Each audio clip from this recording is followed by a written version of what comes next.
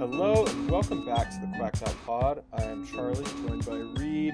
As always, got a nice little spring game preview coming up for you guys this episode. But first of all, Reed, are you a full-on New Orleans Pelicans fan now?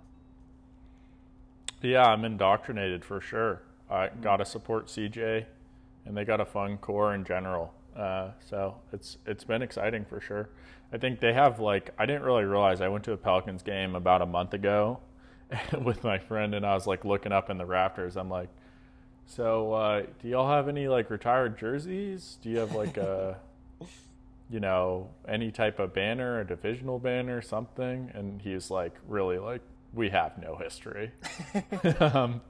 Obviously, there's the weird mix-up with the Charlotte Hornets, where I guess they took some of that stuff. I don't know exactly how it worked out, but I think a lot of people are getting more into the Pelicans here just because they're good for the first time ever, outside of that little stretch they had with CP3. But even that, I don't know. This feels like there's a brighter future, maybe. So yeah, I'm on board.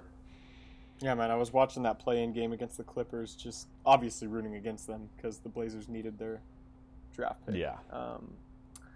So, I guess if a team single-handedly destroys your entire offseason plans and then has a crazy, game one against the number one seed, that's good enough reason for me to root for him. And CJ, of course. I mean, it's always fun watching him play. It's crazy they're doing all that without Zion, too.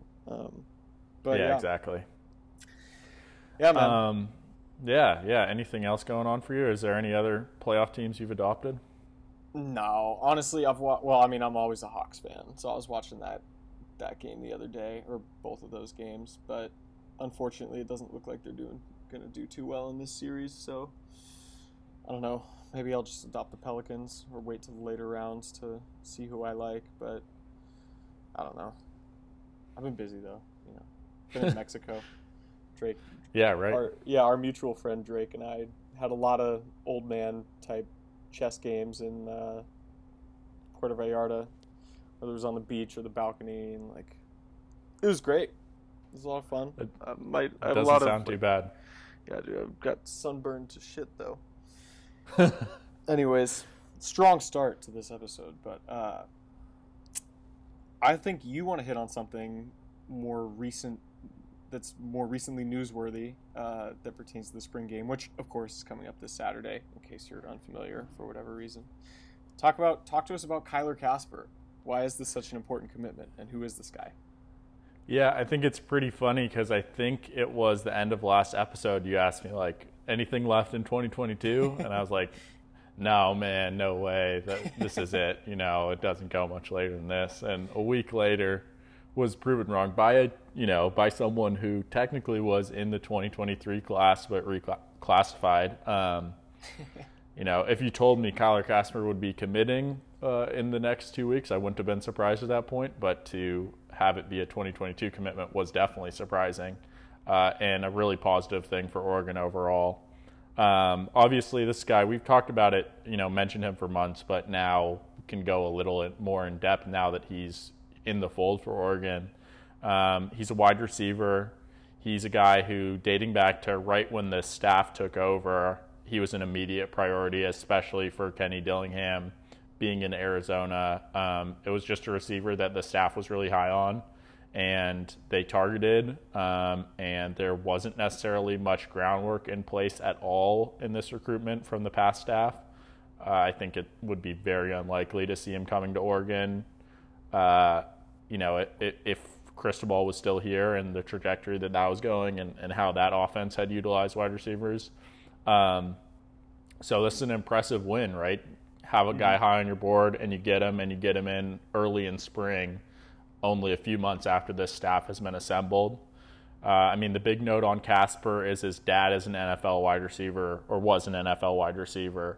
And that's big for a few reasons. I think when you talk about him reclassifying to 2022, it helps because he's going to be a lot more immediately ready than some other guys would be in terms of his technical development. Size-wise, he's already 6'5", 195, and, we'll probably put a little more muscle on, but he's got the length at least right now to compete at a Division I level. And then technically, in terms of his understanding of the route tree and, all those kind of polish that he's gotten since he was a kid. He has that because, he grew up in a household with another wide receiver who played at a really high level. And it was pretty interesting having his dad chime in on Twitter Spaces the other night, did a little kind of informal, talking with fans and talking about how I think QB11 came on there and asked some really good questions about, when did you start teaching Kyler the skills of being a receiver? And his dad said really early. And, one of the first things he talked about selling him on was the route tree and, make every route look like a go route, turn the DB's hips, and then from there you run everything else. He just talked about like setting those building blocks in motion really early, and it definitely shows in his film, even from my point of view. But, having a guy like QB11 reinforce how polished he looks, certainly, I trust his word as much as anyone in this fan base. So I think it helps in a lot of ways, right? I mean, we talked about the wide receiver room being a little thin after Cristobal's departure and with Devin Williams going to the draft and Johnny Johnson and Jalen Redd leaving. So there was a sense that maybe some more bodies were needed in the receiver room, and I think this makes a lot of sense. It kind of really eases the pain in my mind of losing out on Tetairoa McMillan, who was kind of supposed to be this instant impact if we needed him 2022 receiver for next year. And now, maybe Casper isn't quite that level, especially given he's a year younger, but because he's so developed technically and he's also a big guy, it's a great situation where if you have some injuries and you need a guy to step up, you're happy to have Casper play, and he's a guy that you have a lot of long-term ambitions for in the program and fits into the long-term plan, so that development is really worth it. But at the same time, it's not the conflict that happens where you bring in a transfer receiver and, when they come in, they usually have a certain level of expectation to get targets immediately. And you can handle that, with Chase Cota, and that makes sense. But I think having another one of those guys when you already have a lot of other receiver talent in that room that you're trying to get more targets to would be a little bit tough. And so I think this works well because it's kind of perfect that if you need to, fit him in more, you can. But I think that there's an understanding that, he's going to take a back role in his first year, especially being a year younger. And he's going to be okay with developing for a year if other guys step up too. And you have his full eligibility still to kind of, make profit on that investment of this year of development in there. And then the other thing that I think is important to just note on him being, from an NFL family and his dad is I think that speaks a lot to the recruiting ability of the staff, because I think it takes another level to get that sign off from a NFL guy. So if you're Junior Adams and Kenny Dillingham, you can't just BS your way through a conversation with someone who's played in the NFL. And sometimes I think you see that happen in recruitment, to be honest, where, some kids and recruits, it's interesting, don't really watch as much college football as you might think, and maybe aren't as aware of, what's going on with this offense, or is this really an offense that's going to set me up? Does this receiver coach really know what he's talking about? Or, is he just good at the salesman part of it? And you're probably not going to be able to do that as well against someone who's played at a really high level. And so him giving the sign off on his kid to come to Oregon, is a huge boost of confidence for Dillingham and Junior Adams especially, I think. Yeah, definitely. I think about it this way because, as you know, I'm more of a spreadsheet roster numbers type person when it comes to recruiting. This is a guy who, if we're being honest, probably won't see a lot of the field this season, as you said. But these are the type of guys who you absolutely love to have on the fringes of your roster, especially when they're young. Obviously, it helps with development because it means better guys are in front of them. But it also just means that if, for whatever reason, you really need to start relying on the lower end of your roster, you can. I mean, what did you say? 6'5", 195? Yeah. There's not a lot of teams in the Pac-12 that can defend that. as long as he can catch the ball. So, yeah, I'm with you. I'm super excited about this recruitment. I don't really know. Maybe you do, if he was on the radar for flipping his, or not flipping, but reclassifying into 2022. But I think that's a great part of it as well. I mean, sure, it means he could leave a year earlier, but I never see a problem with getting a guy in the building at a younger age, especially if he's rated this highly and has those physical attributes already. Then yeah, get him in the Michovsky Center, get him in the HDC, like get him into the. We don't need him playing another year of high school football if he's ready to play right now. So. Yeah, right, exactly. I think I didn't mention it, but for those who maybe don't know, per the On3 consensus, he's the 140th best player in the country in the 2022 cycle after moving over. So I mean, anytime you get a top 150 guy, that's someone who's instant impact type of guy, potentially at a lot of schools, and Oregon doesn't need him to fill that role necessarily, but it's worth saying, like, if this guy, I mean, if you flip him and Tetairoa McMillan and he's, walking into a situation at Arizona, like, they probably would rely on him pretty quickly in his career. And Oregon doesn't have to do that, but they can if they need to. In terms of flipping his, reclassification, it wasn't on my radar, but it makes a lot of sense after it happened, because he was a guy who was kind of pushing to get the recruiting process kind of done with. Some people like to extend it and look at their options for a long time. Other people kind of get tired of it and want to lock in.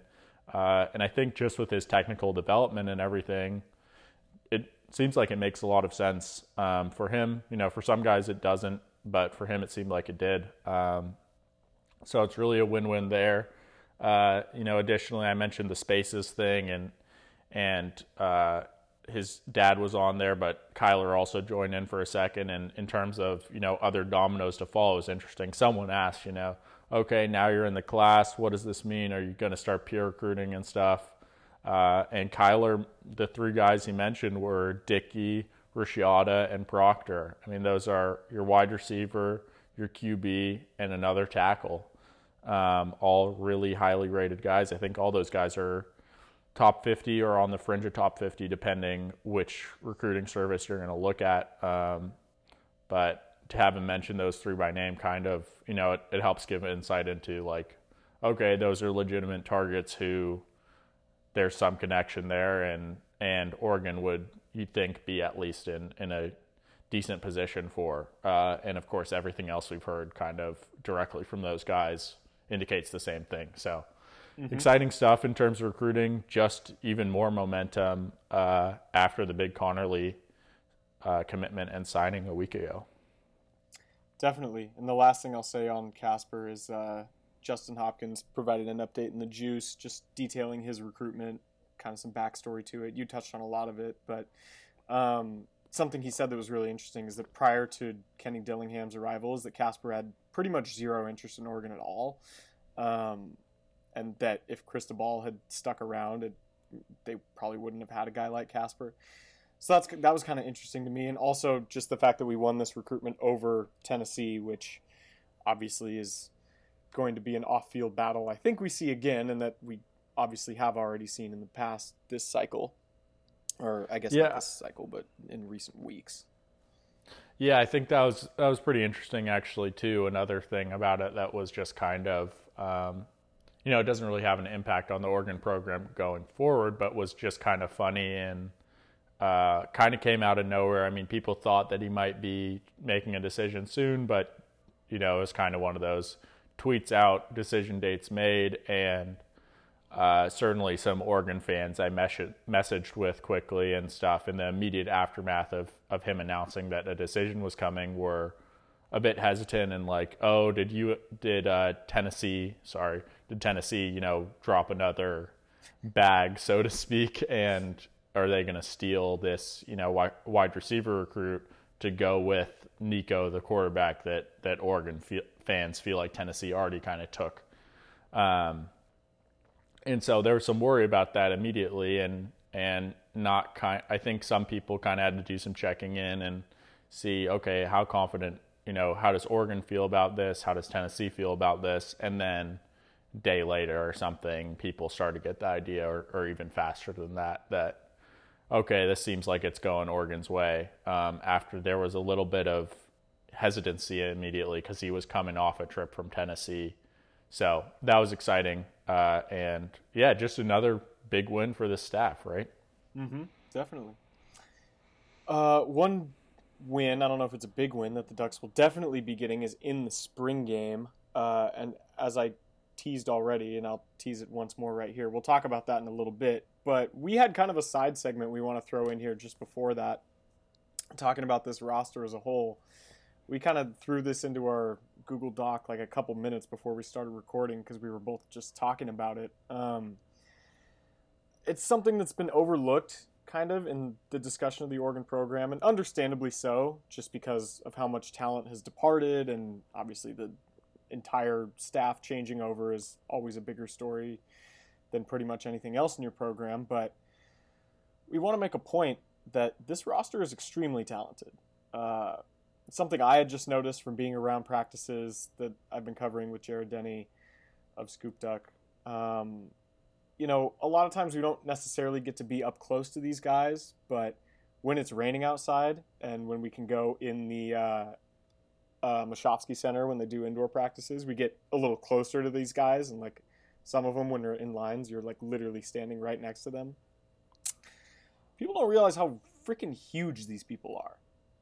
A couple guys in particular, like pretty much the entire linebacking room, but I think I've mentioned this before. Anthony Jones, like sometimes when I look at this guy, I still, like, part of my mind still thinks it's like Kayvon wearing number 5 just because he's actually that big. I mean, obviously it's not, and I'm not genuinely thinking that, but you know what I'm saying. Also, Jabril McNeil, like a couple guys who haven't even touched the field yet for the Ducks, but are just absolutely massive. I don't know, that always just sticks in my mind when I think about this team in a general sense. And obviously there are other guys too, the entire roster really. It's just bigger than I expect. But Reed, you had a tweet about this recently, and I'll let you explain that. But what are just kind of your thoughts on the talent that this team already has?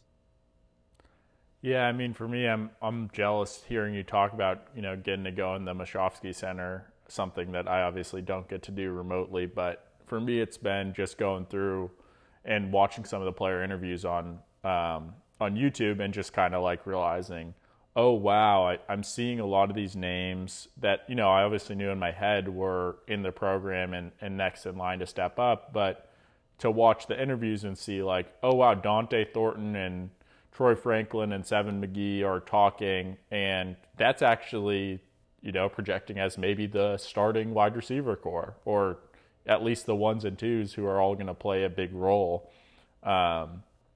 And just kind of feeling like that across the board, guys like Trikweze Bridges who came in as a blue chip, and just thinking like, you know, that is a little different than where we were a few years ago with, you know, I mean, a guy like Nick Pickett or Brady Breeze are, you know, really good players, but physically the length of Trikweze Bridges and the talent there is, you know, I think a step above. And that's why we got so excited about all of those classes that Cristobal was bringing in.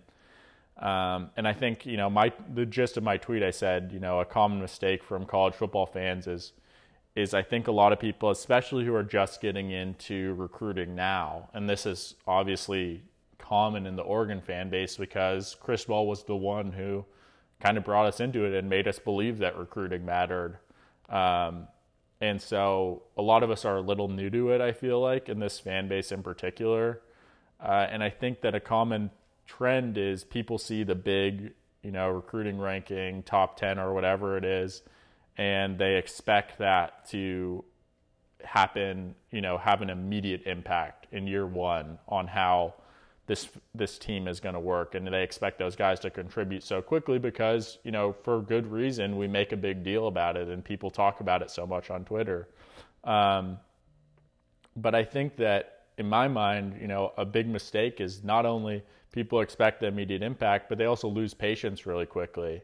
And I think that's what we saw over the last 2 years, especially, was people losing patience with, you know, we were sold on all this talent. We recruited top 10. Why aren't we playing at a top 10 level right now always? And, you know, it was fair to a certain degree. I'm certainly not saying that there weren't missed opportunities in development over the past 2 years or wins that were left on the table because, yeah, I mean, regardless, the roster was better than Oregon State and Cal in 2020. And, you know, the Stanford game shouldn't have been given away, and the Utah game should have been a lot closer, or wins potentially, you know, depending how you look at it. But overall, I think, like, I preached it a lot during the struggles of last season was let's have some patience about, you know, when these results are going to take over. And especially in the offensive skill groups, you know, these realize that, yeah, we're really excited about these young guys, but look, the guys who we were giving carries to and targets to, those weren't even the recruits that were making up the top 10 classes, right? And the guys who were throwing the ball, by the way. Right. Yes. And the guys who are throwing at the ball, which is, of course, important in this sport. But I really think that people are going to be surprised by how different this Oregon roster looks this year and next year. I think that, you know, it might not show because when you look at, you know, the 247 team talent calculator, Oregon was in a really good spot with that going into last year too, and people kind of don't realize that those classes, the way that they weight those, they don't provide any higher weight for upperclassmen. So yeah, the composite score was higher, but the talent was mainly younger guys and younger guys who'd been robbed of an off season and a full season because of COVID, and the development that, you know, deficiencies that came with that.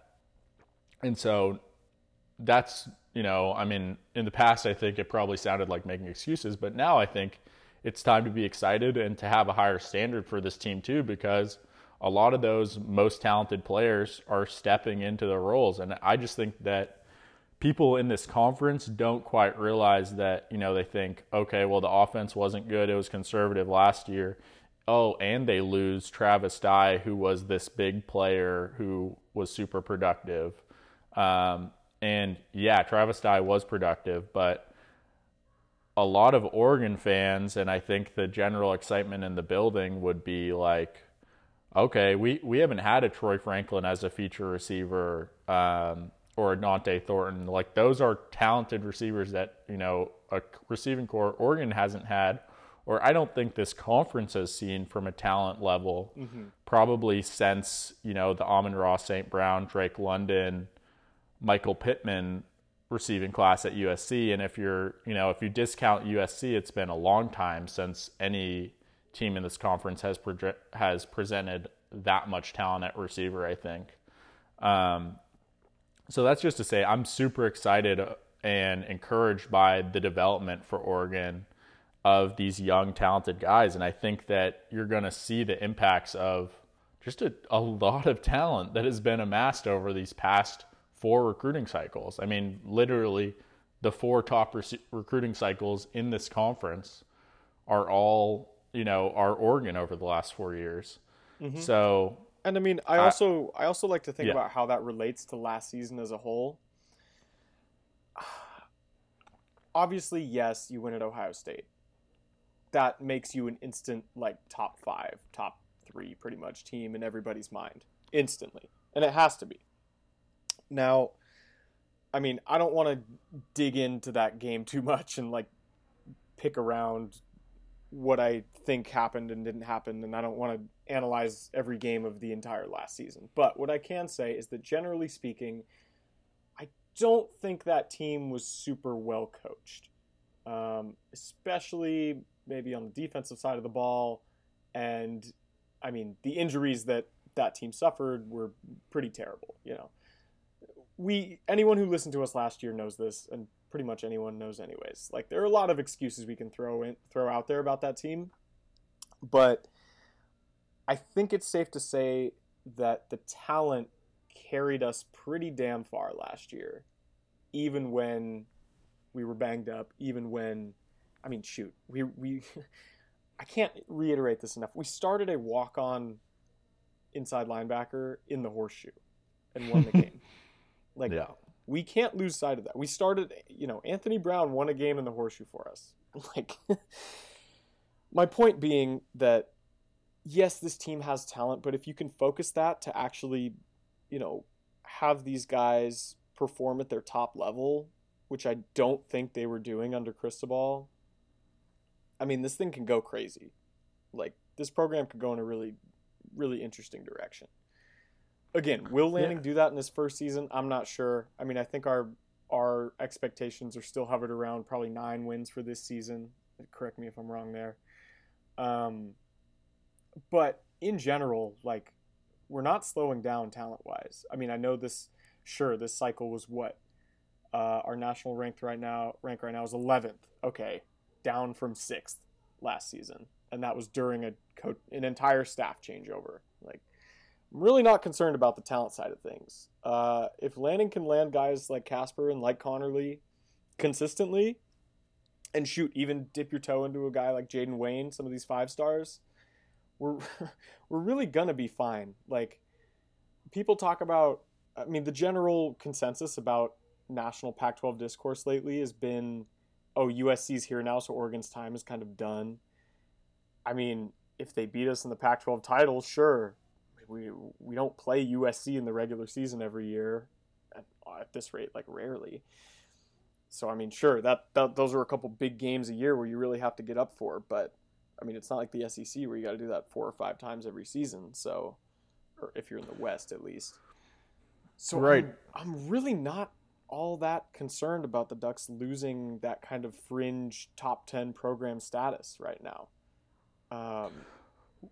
Well, I would just say too, I think that, I mean, if you look at the talent on this roster, I just talk about, like, Oregon was able to lean on and win a lot of games despite bad coaching at times and a quarterback play that, because of inconsistency, put a tax on this offense of, at times, 10 to 14 points and at times more than that. But, I mean, just in the trenches, like, I think names that get lost, like Trevin May and Sawava Poti and Mikhail Afaise, who are, I think they get lost in the shuffle because they're not as flashy as, the wide receiver who catches the pass. And sometimes you don't even realize when a play's made or when they eat up 2 blocks in the run game that they were even on the field if you're not paying close attention.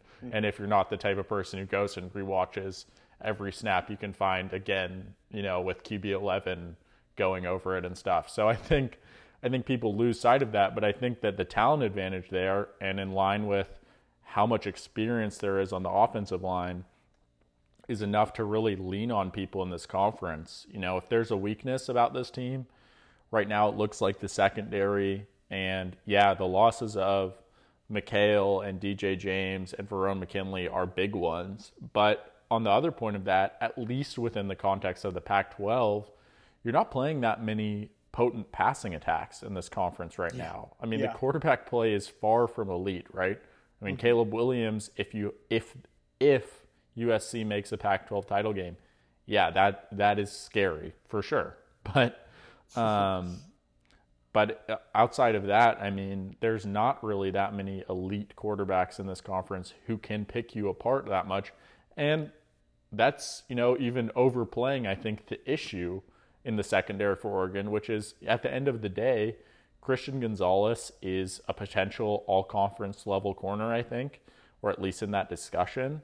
I think Dante Manning, we've talked about, and it looks like the injury is less severe, is a guy who could take a big leap. And safety is going to be interesting. I mean, in spring practice so far, a big storyline has been Brian Addison and Triquez Bridges running with the ones. And that might be surprising to some people because you say it's a converted safety and converted cornerback and a converted wide receiver. But in terms of talent and length, those guys jump off the screen a bit. They're both were blue chip guys. Triquez is a guy who is the Alabama record holder for interceptions in a season in high school. And Brian Addison was a high 4-star player who was always a two-way guy and ended up being a wide receiver for a while at Oregon. But, I mean, And we haven't even mentioned two other very competent players in Scoop David and Steve Stevens as well. Right. So I think there's a lot of talent there for this thing to be worked out, and for things to come into place and click. And then, I mean, you know, we're going to go through these things, obviously, but we all know the story at linebacker with Noah Sewell and Justin Flo. If they come in, I mean, it's like not ridiculous to say that's the best linebacking core in the country, or a top 3 one. Yeah. Because they were the 2 highest rated linebackers in their class. That's not biased. That's literally what every ranking service had it as. And that's why we celebrated it at the time. And now it's, you know, time for those eggs to hatch, as it were. So I just have a lot of excitement. I think that I talk to other Pac-12 fans, and I think they just think, oh, well, this is the same Oregon team from last year who underachieved consistently, and they have to deal with a staff overchange and all this scheme adjustment. Why do we think they're going to win more than 9 games? I mean, people were like, I was put out, you know, you talked about, is this a 9-win team? I kind of have been flirting with saying 10 wins. And people have been like, some Pac-12 fans I've talked to have said, well, that's ridiculous. How's this Oregon team going to win 10 games? And I'm like, well, they won 10 games last year with Anthony Brown at quarterback. And I think a lot of places on this roster are more talented than last year. So we shall see what happens. But overall, I just wanted to give that kind of word of excitement. And in talking to you and hearing your thoughts from being at practice, it seemed like worth including in the podcast. Yeah, and it's not just the 2 names I mentioned either. I mean, I could go through the roster and like tell you every person who's looked a little bigger than I expected, but just, I mean, there are pictures out there if you really want to pick through them, but like, just watch the spring game and you'll see what I'm talking about. Like, these guys are pretty damn big. Anyways, speaking of the spring game, let's get to it. It looks like we're ditching the offense versus defense format, as I understand it, and we're going back to a more traditional, just yellow and green team. We have names for the yellow and green team for linemen, wide receivers, and DBs. Not offensive skill position guys yet. I know some of them, I think just wide receivers have been like, on Twitter, they've been releasing like videos of, oh, I'm so-and-so and I'm on this team or I'm on the green team. Like, all right, cool. That's great. So we don't have full rosters of everybody yet, but we can still, you know, give a pretty thorough preview here. So, Reed, we were talking about, it might be fun for us to just kind of pick a team and sort of root for it. So, I mean, do you have a preference of whether you want to root for green or yellow team? Maybe we could come up with some sort of wager for it as well. I'm not really sure what that would be. Oh my God. Yeah, we're on the spot here. Green or yellow. Do you have any preference? I mean, I can go either way, but I'll go yellow. I'll go yellow. Cool. I like a few yellow. I like a few yellow names. Yeah. Yeah, but I think it's fun. I like the green versus yellow and the competition a lot more. I mean, the offense versus defense, I get why from a perspective of like keeping your first teams together, it makes some sense to do a full offense versus defense like we saw last year. But ultimately, I think that kind of misunderstands the purpose of a spring game. Yes. Like for me, it's about having fun and doing something that you showcase to the fans and have a little competition. It's not so much the most important developmental day of the spring calendar. So I think just letting it be fun and having some competition to it is going to be cool. You know, in terms of things we're looking for, I mentioned, like, we're probably not going to get a ton of insight schematically, you know, in terms of, like, a specific play call or whatever. I think that from a personnel and formation perspective, you can see some things. It'll be interesting to see how many down linemen there are on defense. We've seen at times 4 through a lot of spring practice, and that's been an interesting thing. In addition, on the offensive side of the ball, I mean, 2 things that stick out are we going to see 2 running backs on the field at the same time at any point? And, you know, maybe could we see a snap taken from under center, which would be the first time in a long time we've seen that at Oregon. But yeah, I mean, overall, it's about the players, right? That's what was fun about last spring game, is just seeing who throws the ball well, who, gets an interception, who beats the DB and gets a big catch or whatever, who breaks off a run. And those are the things that are going to be most fun. Given how little film we have, it will be an exciting new piece to watch and rewatch, and probably blow way out of proportion in respect to how much these 2 hours are going to matter in comparison to all of the rest of spring practice. I do want to put in a word about, you mentioned the purpose of the spring game, really, and yes, it is to have fun. If you're somebody like me who wants to sit there and nerd out and read your roster and see who made good plays and who made bad plays and stuff, and shoot, maybe you're even looking for where's the first team, where's the second team, like who's in which rotation, I would be willing to bet quite a large sum of money that we won't be seeing exact first, second, third team reps in this game, especially with quarterbacks. Like, they're going to mix it in, just like they've been doing in practices this year, or this spring so far. Because, like, if you're a coach, right, you don't need to tip your hand as to who's on the first team or who's on the second team or whatever, because all that's going to do is sit in a kid's head all summer about, like, oh, am I on the wrong team? Where do I stand in this depth chart? All that. What they want is to see how they play. It doesn't necessarily, like, this is spring. You're not necessarily worried about the chemistry between, like, your quarterback and your wide receivers yet on the first team or second team or whatever it may be. Like, you're more worried about skills and developing technique and seeing literally how guys play. And so I think getting in and doing that in a mixed competition sense is actually better for that sort of development. I mean, yes, obviously, if you could have your first team be taking reps together for, like, as long as possible, then yeah, sure, that would be ideal. But there's a reason why we don't have those first and second teams yet, is because the coaches don't know yet, and that's okay. Yeah, sure, maybe they got some, like, bulletin board somewhere in the HDC that we can't see yet with those delineations or what they think those delineations might be. But I don't think we're going to see, like, those hands revealed yet. And that's totally okay. But I will say that doesn't mean you can't draw conclusions from it. As I just said, the point is to see how well guys perform, how, crisp their technique is, stuff like that. I'm sure QB11 will be breaking down the spring game after the fact. And as our listeners know, that's a must-watch anytime he releases really anything.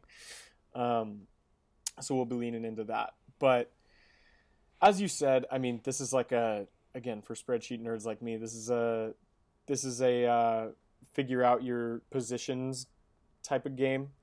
How am I going to delineate, like, which guys in which position group sort of things. So that's kind of nice. I know there are a lot of people like that, or like me, who are concerned about those kind of things. And again, just seeing who breaks out. I mean, the best example, obviously, is Marcus Mariota in that, what was it? Must have been 2011, 2012 spring game. I don't know. I'm getting my 2012 spring game. Yeah. If a guy absolutely pops, like, say if Ty Thompson absolutely pops, then okay, it's safe to assume that he might be, like, have an inside track to QB1.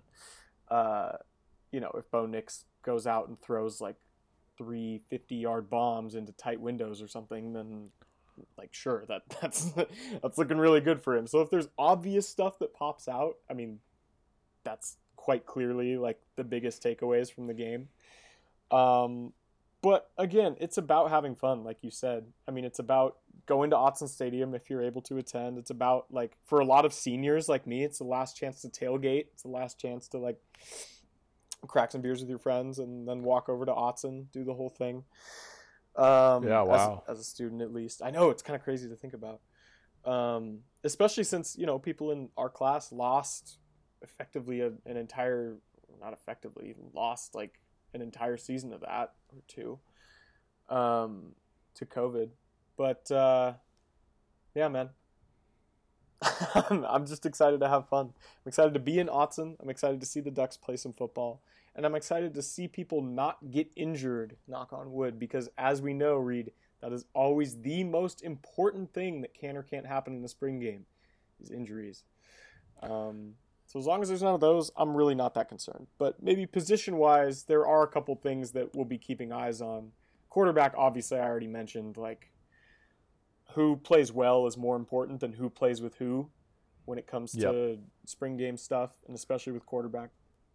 Running back, I'm curious to see Sean Dollars versus Noah Whittington, how each of those guys play. I think it's safe to assume Byron Cardwell is going to be running back one, but that second spot is definitely up for grabs in my mind. We've heard good things about Sean Dollars so far, but Whittington's looked decent. And then obviously Jordan James won't be at the spring game. He's not enrolled yet, but he's one of the 11 guys that'll be added during fall. And then also defensive back is just another position group I highlighted that I'm curious to look at. Christian Gonzalez and Dante Manning were both banged up. They were in the limited group from Tuesday's practice. We'll see how they do tomorrow morning. If you're listening to this, you might already know how they're doing by then. But both were listed on the rosters. It looks like both are actually on my team, the green team. So we'll see how they do, or we'll see who replaces them in certain spots. Yeah, so, it seems like you've got. I mean, if we want to just go into DBs right now, green versus yellow, it seems like you've got over on the green team a bit of the starting cornerbacks, and I've got the starting safeties. I've got Addison and Bridges over on yellow, and I'm okay with Dickerson and Barkins flashing, as those look like my young starting cornerbacks over here. I'm a fan. Yeah, that's not bad. And I got Bennett Williams, who honestly, we'll see. That nickel competition is going to be interesting between Bennett Williams and Jamal Hill, and the potential for one of those to kind of defect to safety if they get beat out by the other one and potentially compete for a role there come fall camp. We'll see how that shakes out, but I'm a big Bennett Williams fan. He's always a guy who just seems like the ball and big plays gravitate towards him, and he's never shy to make a tackle at the line of scrimmage either, which I like. I'm liking my DB room a lot, especially if Gonzalez or Manning is held out, which of course I'm not rooting for, but for the yellow team's sake, it would help. Yeah, I have a lot of corners, actually, it looks like. I'm also curious to see where Jonathan Flo factors in. Obviously, he was kind of brought in as a linebacker. He's on the green team. He was brought in as a linebacker when he first committed to Oregon, but he's since moved to DB. That's the only roster designation they've given him, so I don't know if that means he'll be like a backup safety or a backup corner or what. Maybe a backup nickel, who knows. But that'll be interesting to see. Another thing I haven't mentioned yet is this is a great opportunity for, like, this won't concern a ton of people, but a lot of people know people that are walk-ons. Like, especially if you're from Oregon, you might, like, have a guy from your high school that's a walk-on. You might just know somebody, and chances are they're a walk-on because not everybody knows, like, the best scholarship players on a D1 team all the time. And a lot of them come from all over the country. But so it's also a nice chance to see some local guys. But yeah, let me look through here. First of all, are there any other position groups you want to call out? I know I mentioned QB, running back, and DB, but well, we can kind of go through. Let's just go through green versus yellow team of what we have at least. We can move on to wide receiver if you want and look at who's going to be matched up across from these DBs and see if we can decide on an advantage in the passing game. Yeah, let's do it. I really like my wide receiver room. I mean, yours is pretty stacked as well, but I got Chris Hudson, Chase Cota. Yeah, Troy Franklin, Chris Hudson, Chase Cota, and Josh Delgado look to be my top, like, 4. And then there's 3 other walk-on names in there. Let's see. So that'll be, like, Troy Franklin against, like, Dickerson, and then, like, Chase Cota against Barkins or vice versa. And or Hudson. Maybe that'll be interesting to see who plays alongside Franklin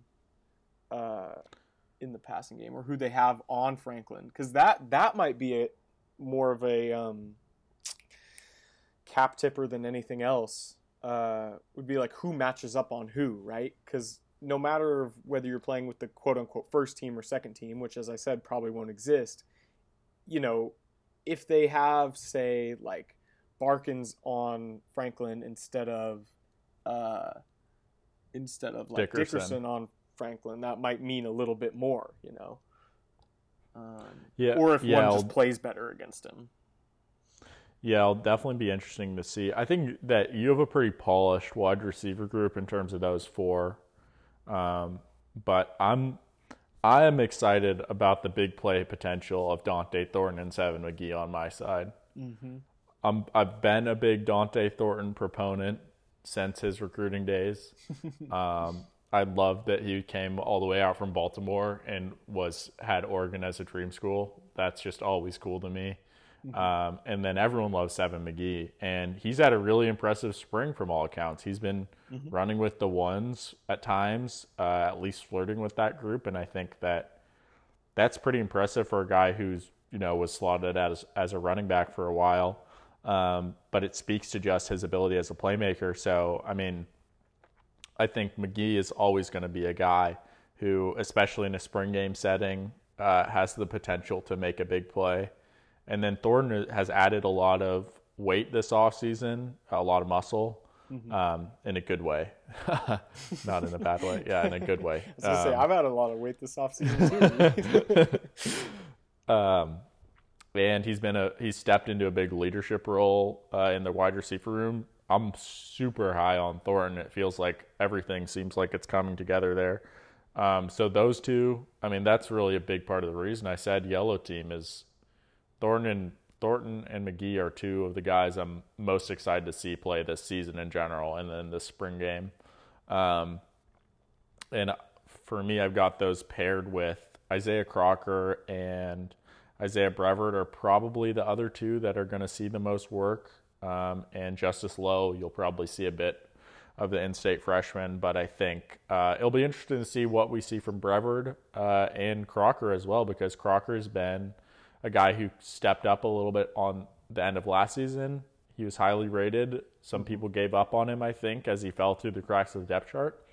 And I think that probably this staff change for him has been kind of a welcome change of pace and given a new opportunity to kind of impress a new staff and see where he fits in with that group. And I think that there's a great chance that he could see some meaningful snaps this season. So Crocker I'm excited about, and Brevard I still, everyone talks about Troy Franklin and Dante Thornton, and I think rightfully so, but I'm certainly not giving up on Brevard to be a big contributor at Oregon down the road at least, and who knows, potentially this season if he puts some stuff together. Yeah, I agree. Those three guys in Lowe, Crocker, and Brevard, we just haven't seen a ton of, and I'm super excited to see what they bring to the table. And then Thornton's like you said, he's the obvious name where I won't be surprised if Thornton makes a big play, but I'll be slightly more surprised if somebody like Lowe or Crocker does. So also Crocker's been like doing the cryptic inspirational tweet thing all off season, so I'm really excited to see if that plays out on the field. Let me think. You want to move on to some D-line? Yeah, let's do D-line. All right, let's see here. I have Louis Cresto, Brandon Dorless. Let's go. I got Brandon Dorless. I think he's out, though. I think he's out. That's the only reason I didn't pick him. We'll see. I have Suave, a.k.a. Suave Apoti. I'm going to start calling him Suave because that's what Taki Taimani called him in an interview. Okay. I have Jackson Powers Johnson, who funnily, is that a word? Funnily enough, has been listed as a D lineman and an O lineman on the green team. So I guess we'll see where he takes more reps. Jake Shipley, what? He's the type of guy who would line up on both sides if they'll let him, I think. Yeah, exactly. And play pretty well on both sides, as we saw in the Alamo Bowl. So that is certainly, if there's one guy that I'm sad to miss out on. Well, I like so many of these players, but JPJ is certainly high on my list of guys I would steal potentially. If we're doing like one of those type of things where I get to steal a player from your team if yellow team wins, JPJ is in the conversation for sure for that pick. I actually walked by him today on campus. That's funny. Yeah. Not to be creepy or anything, but and then, it's so funny because like I don't even really think about that a lot of the time. It's whatever. And then Jake Shipley, who's like an Oregon spring ball legend. He's like, for me, he epitomizes he's the guy you see in a spring game, because this happened in the last spring game. He's the guy you see in the spring game who you're like, oh damn, who's that guy? Like, I don't remember us having like a number 90, and he's playing pretty well actually. And then the season comes and you like never see him on the field. But so I guess it's good that at least in the past. Hopefully yeah, those guys get rotated in. I mean, when he was young, especially, I think it was that way though for sure. Also, I mean, we can't say this enough.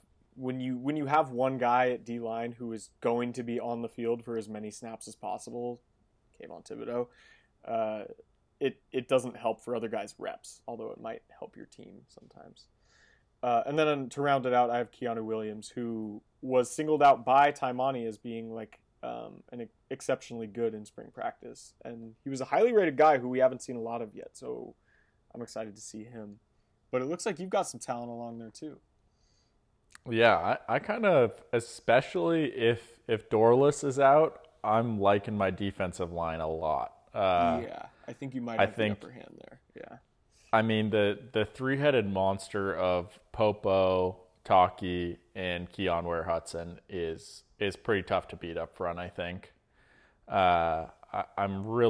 Popo and all those guys, it feels like just getting a bonus year of Pac-12 vets on the defensive line, especially with Popo and Taki.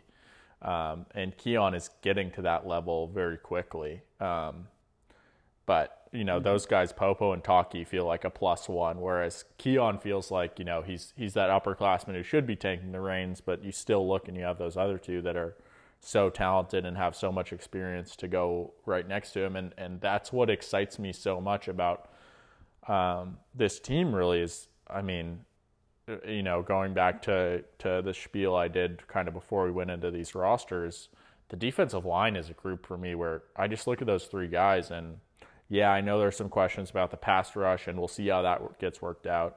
I have a little more confidence in it just because of Landing's background at Georgia last year.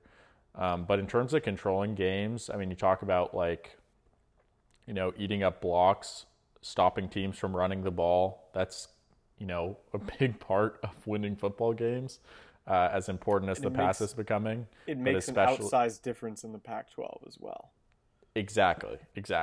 And you have a bigger advantage too. Not only do teams like to run the ball in this conference, it feels like, but they also sometimes have, more times than not, a little smaller offensive lines to go up against you. And so I just expect Popo and Taki and Keon to eat all season, as well as Brandon Dorless. Obviously, I don't need to go off on that tangent again. I like my defensive line a lot. And then, Mikhail Afaise, Trevin May, those guys are going to get rotation as well who are in there who I think we could see something from this season, and I'm excited to see what they bring and how they look after this full spring. In the similar vein to Brandon Dorless, Popo was limited in the last practice we saw, so we'll see tomorrow morning where he's at, but don't be surprised if you don't see Popo playing in the spring game. Keon Ware-Hudson as well, same thing. So I hate to rain on your parade a little bit, but we'll see. I don't know. I think Dorless is a little farther back than the other two guys in terms of his injury, but regardless, it's as we always say with injuries, we'll see. Yeah. No, I think you are right there. All right, you want to go to O-line? I can start there if you want. Go ahead. Yeah, so I'm liking the yellow team a lot, I got to say. I'm feeling good. Obviously, seeing where the quarterbacks and running backs fall and the linebackers, we don't know yet. I think getting Noah Sewell would have a big impact on which team I picked, because he's pretty good if you didn't watch the last 2 years. If you're just tuning into this podcast for the first time, Noah Sewell, pretty good player for Oregon. But my offensive line could potentially neutralize him. TJ Bass, I think, probably the best offensive lineman of this group.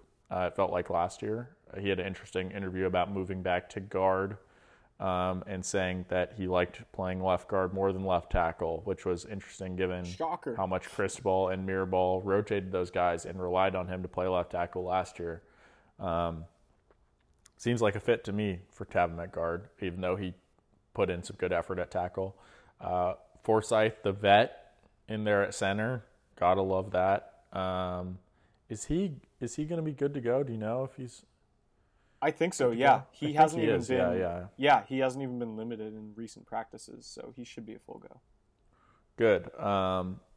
So Bass and Forsyth and Stephen Jones. I mean, that is a really solid, what probably projects as the starting, center and left side of this offensive line.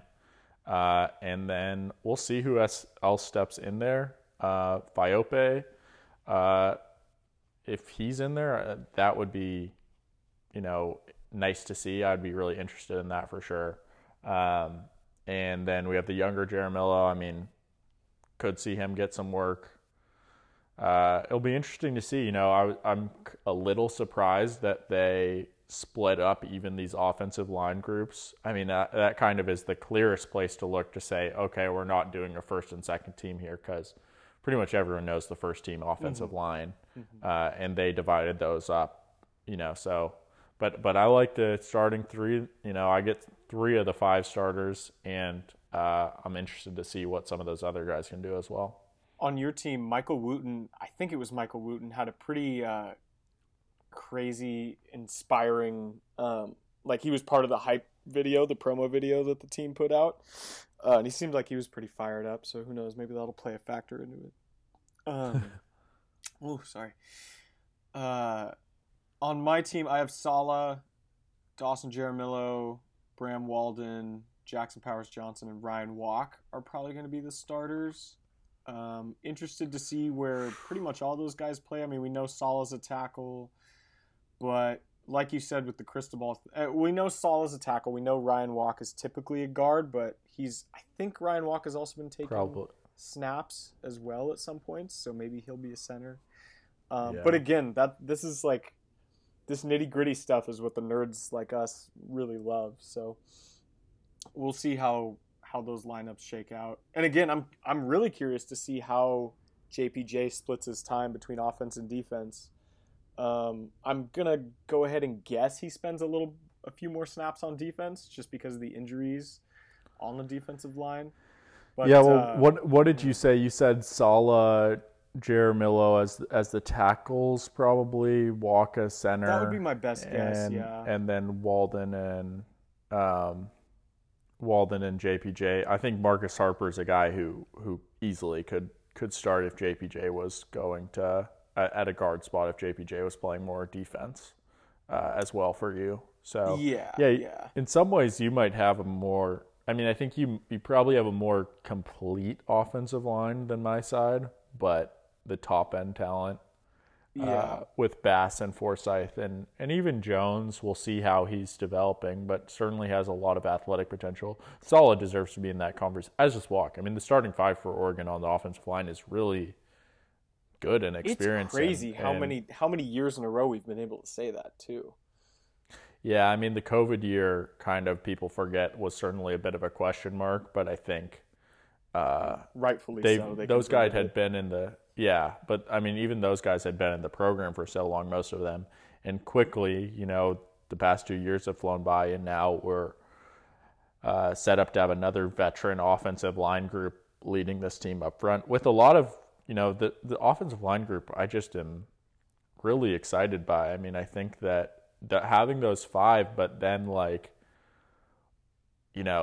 if Jackson Powers Johnson needs to step in on the interior, man, you're excited for that. And who knows, maybe you won't even be able to hold him off the field if he converts to offensive line full time, because he looked so good at both spots last year, for the most part. And Connerly's going to arrive a little late, obviously, but I mean, with how much talent he has, certainly, who knows how that's going to go.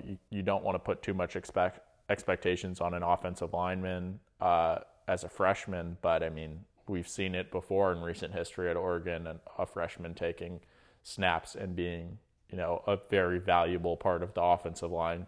And Conerly fits the pedigree, at least, of that. So I think there's, and then Jaramillo is like a sixth starter as well as a tackle, like really comfortable having him step in with not much drop off. So not only is there a really good five, but I think there's at least 3 to 4 guys who you feel very good about stepping in and, taking some time if need be up there. So I'm excited about that. And offensive line is like such an important spot. If you get a hole there, it can be, a critical hit to the team, but having that much insurance and talent and experience on this team is part of what makes me feel good about this team having a good season.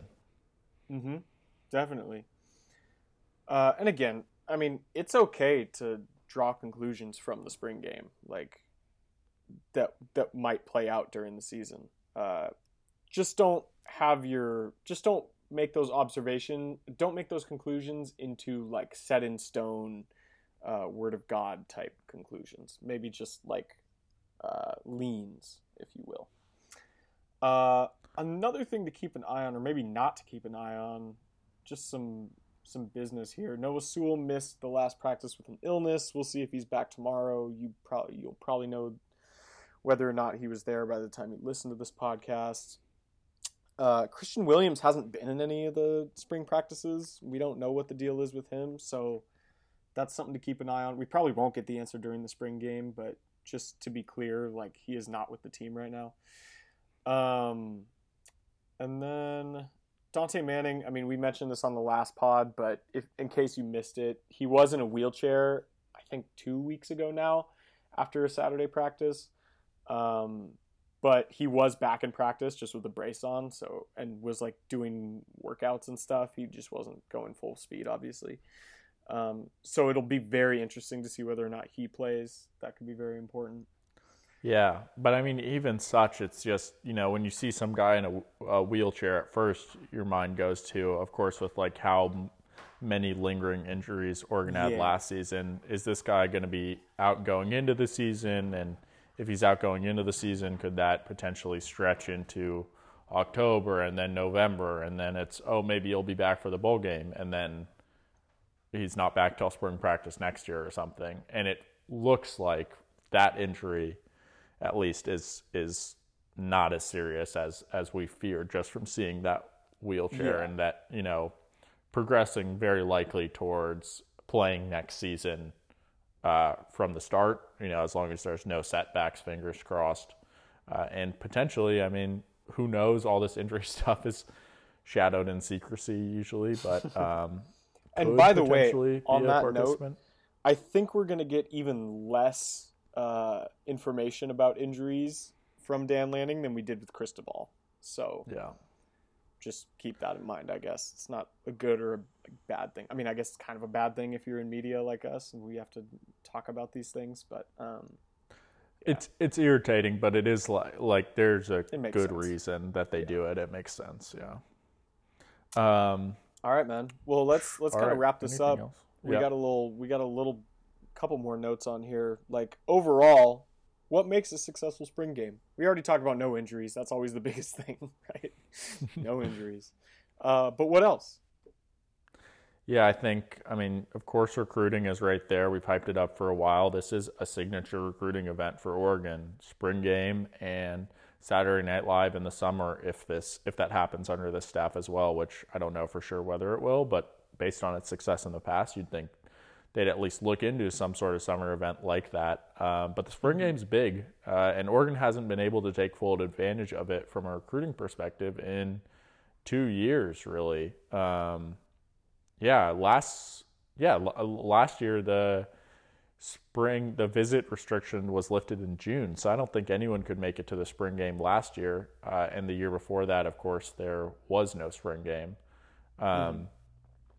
So this is it's cool to have this event back again. And from a recruiting perspective, it's a big deal. I think that, recruiting commonly over the past 2 years, we've seen a trend with the last staff, and it seems similar with this staff, that there's probably going to be a little bit of a lull in March and April, and getting things settled after the last cycle finishes, and starting to get some visits. And I think that end of May, June, July, before we fall practice starts again in August, is when you have this hot period of recruiting that's going to be really exciting to see, and the spring game's what kicks that off. So there's a lot of big visitors on campus. You can look on Scoop Duck, of course, to track some of the minutia of those things. But in general, I would just say a lot of positive energy around Oregon recruiting right now.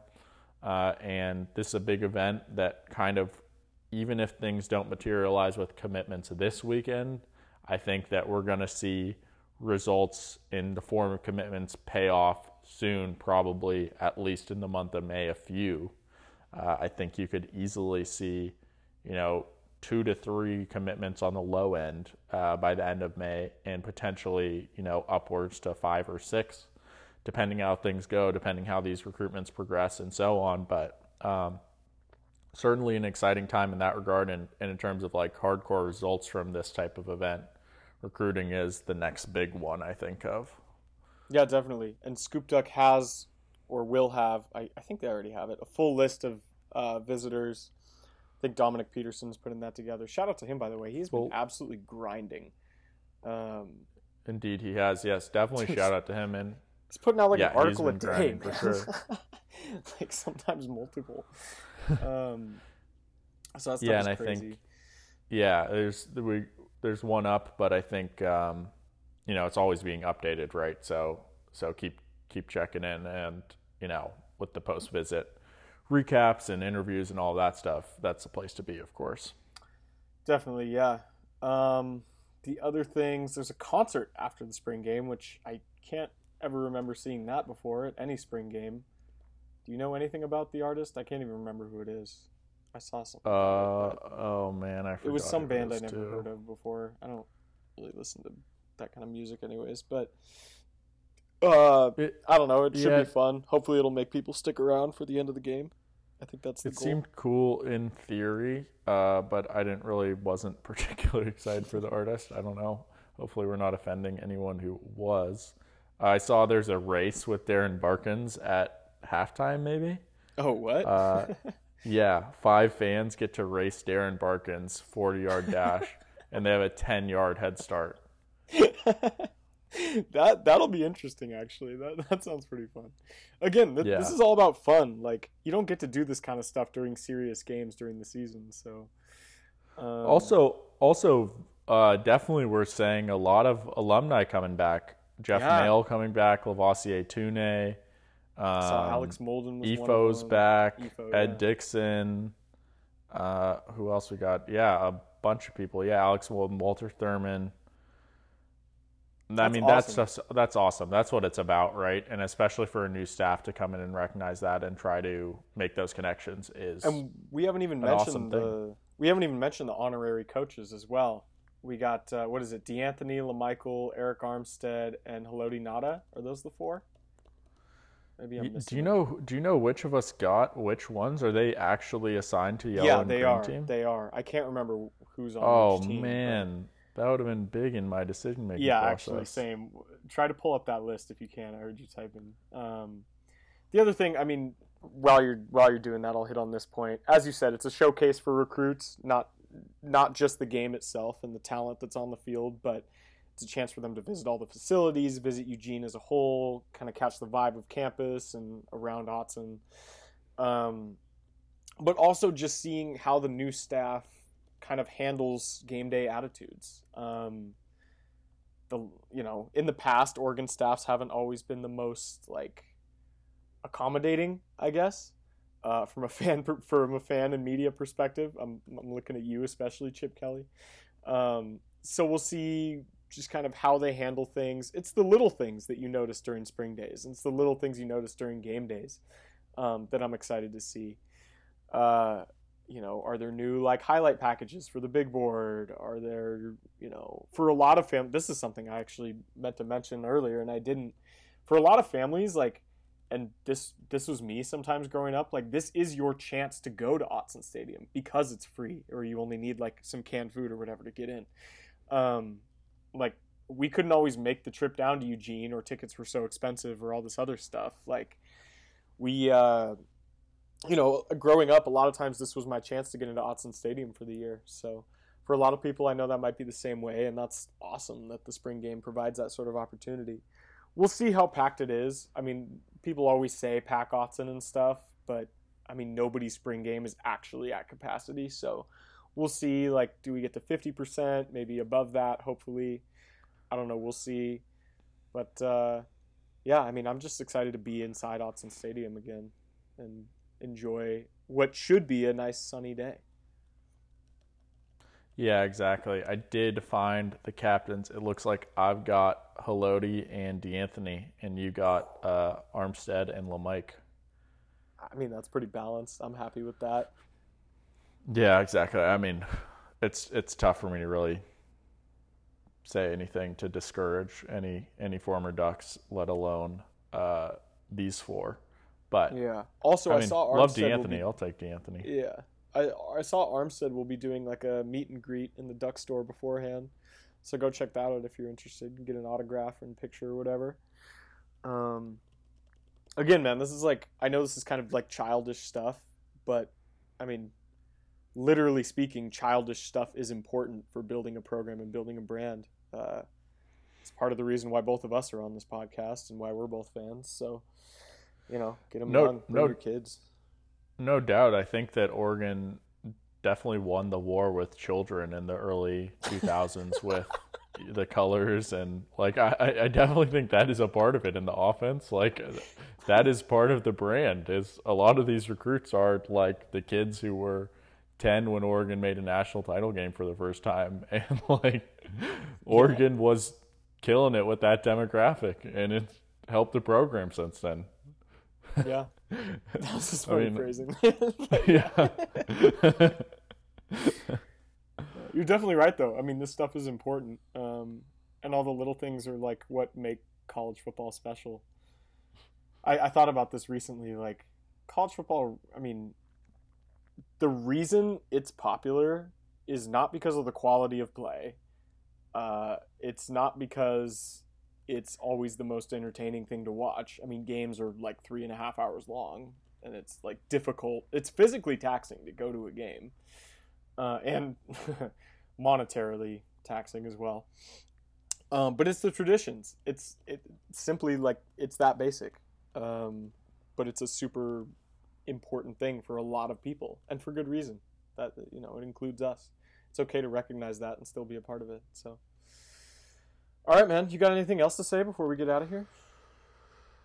I think we're good, right? I mean, I would just say don't take this thing too seriously. Try to enjoy it. Try to have fun. That's what it's for. And for us, having fun for me is about taking notes and rewatching these things. That seriously is what's fun. Yeah. And the QB stream that's probably going to be the highlight of my month. I mean, anytime a new QB stream comes out. So, yeah, definitely have fun with this, whatever that means to you, and hopefully for people in Oregon, get into Autzen and be loud and do the atmosphere, do a welcoming to these recruits and to the staff as well to showcase kind of what they're a part of. Yeah, just have fun with it, right? I'm certainly jealous from down here in New Orleans of all the people who get to go to a spring game. And yeah, enjoy it, right? Yep, exactly. All right, with all that being said, have a happy spring game, everyone. Check your practice reports, and go Ducks. Go Ducks.